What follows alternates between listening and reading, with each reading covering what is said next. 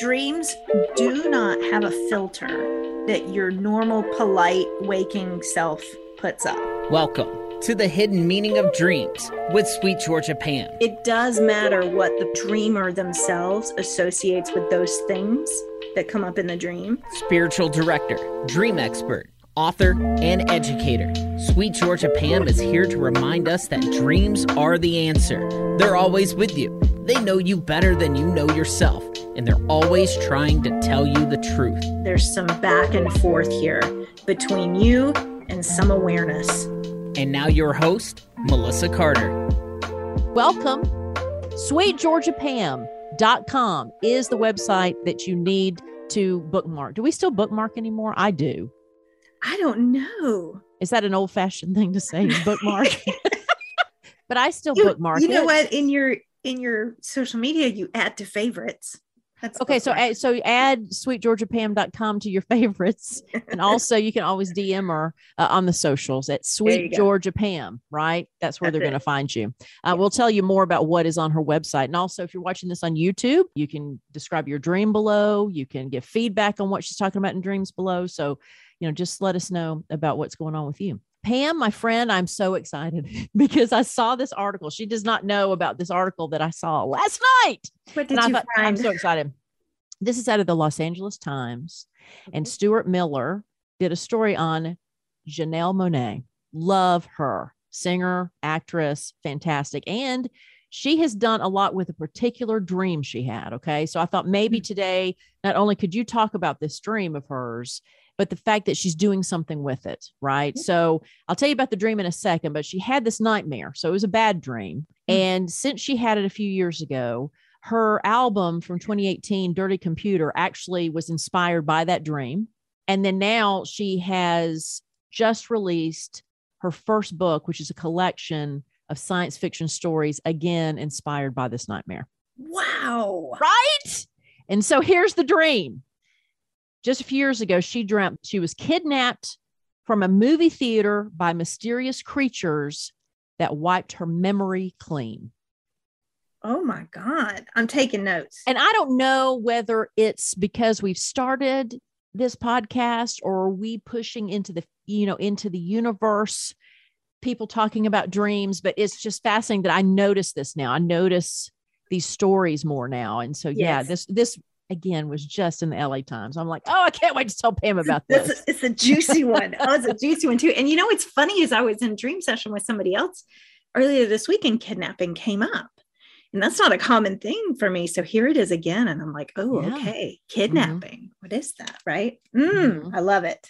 Okay. Well, the first thing I want to say is hooray for Janelle, allowing creativity, for her dreams to be an outlet of creativity. So smart for creatives in general and artists and musicians and actors to create that back and forth dialogue with their dreams, because it's just a wellspring, right? We dream the weirdest stuff. Right. Well, and it's also unrestrictive, right? So that's the other thing I think with people who are in a creative block, right? They can't think of new ideas or they can't think of a new song or a new book or whatever. Yes. Dreams are a great resource for that because they're untethered. Yes, they should open their old dream journals. Or start one if they don't have one. Yes, start one if you don't have one, but open those old ones if you do. Okay, so let's go straight to kidnapped. Okay. So kidnapped. So we've got kidnapped, movie theater, mysterious creatures, clearing out memory. Correct.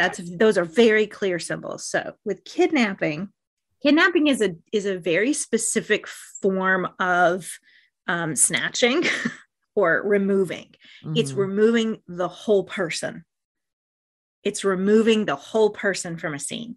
When we went into this earlier in session, it's different than somebody robbing you because they're taking your identity.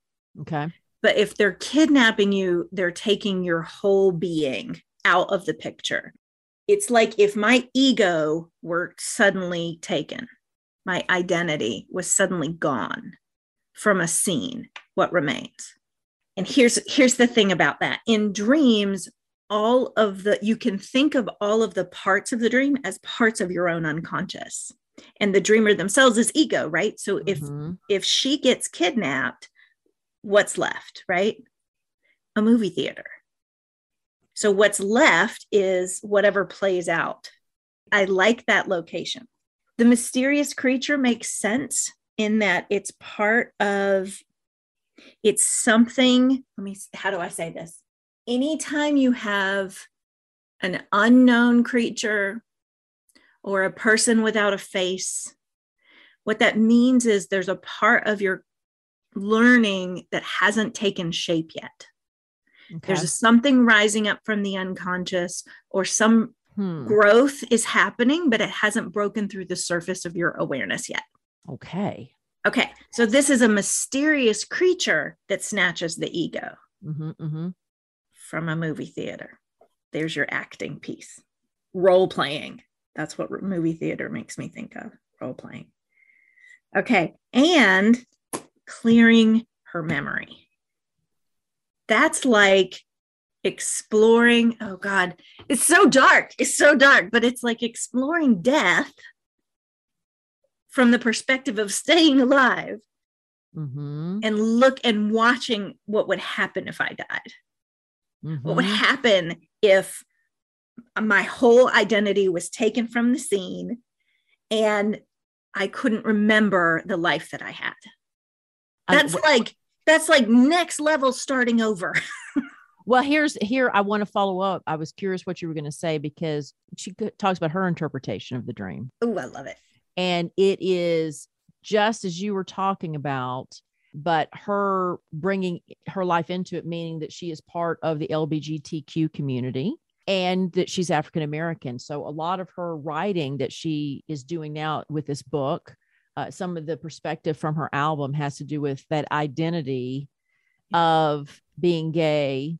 I believe she uses the word queer and African American, that if somebody was taking that identity away from her, trying to suppress that identity. Next level starting over. So she and Pam are on the same wavelength. Oh, that is amazing. But what I love about your interpretations, it teaches people to think about their dreams in, again, a healing way, a learning way, instead of it being logical, instead of it being exactly what somebody thinking, oh, well, it's alien creatures from Mars that have got me out of a movie theater. And I was, just watching a movie last night. So that's probably what it was about. Yes. Instead of it being something that your body is trying to process. Yes. And express, or, not taking them literal. Because a lot of times with a nightmare like that, she could have woken up and just been like, oh my God, something's terribly wrong and I'm in trouble. This is a warning dream. I better be careful, right? This is a warning of maybe I'm going to get kidnapped, right? It's not that literal interpretation. That's the last place we should go with the dream space. Now it's funny you say that, to throw in, because we usually only interpret one dream, but to throw in a similar thought in my mind, I never analyzed it that way. But one of my first nightmares, and I've talked about a funny nightmare earlier, but one of my first true chilling nightmares was I was kidnapped as a child, and I was naked, and I was in the back floorboard of the kidnapper's car where you couldn't see me. And as a child, I thought, again, it's this warning. I'm of the same age as Adam. I don't know if people are old enough to know, Walsh, John Walsh's son, Adam, was kidnapped and murdered. And that's why he did the work he's done on television. But I'm the same age as Adam. So, at that time, I probably dismissed it as, oh, I've seen these stories about this young boy who was kidnapped and killed. But at the same time, I was processing obviously something within the dynamic of my family, maybe, or so, something else that I was too young to understand. But it was my body trying to process what was going on in my life. See, I just love this. I love how you've introduced me to that concept. Good. And it's both and, right? There is a waking life trigger that will bring about these dreams and these nightmares, but then your mind adds to it. Your unconscious mind like throws in a bunch of stuff and it's like, good, let's also work on this and let's explore this. And that trigger is what starts like a snowball, but then it builds and builds and builds. And by the time you get to the dream space, there's layers and layers of psyche and emotional processing that can be worked through. You mentioned earlier that you do sessions, you do private sessions. And I'm Yes. going to go back to the website, sweetgeorgiapam.com, because for listening to the show, I mean, you get a free downloadable guide called 6 Nights to Better Dream Recall, right? For those who may have a hard time remembering their dreams, and now they want to after listening to this. Plus, you get a free half-hour Zoom session with Pam to remap your direction spiritually, talk about your dreams. But again, you can also hire Pam to do private work with you if you want to do more.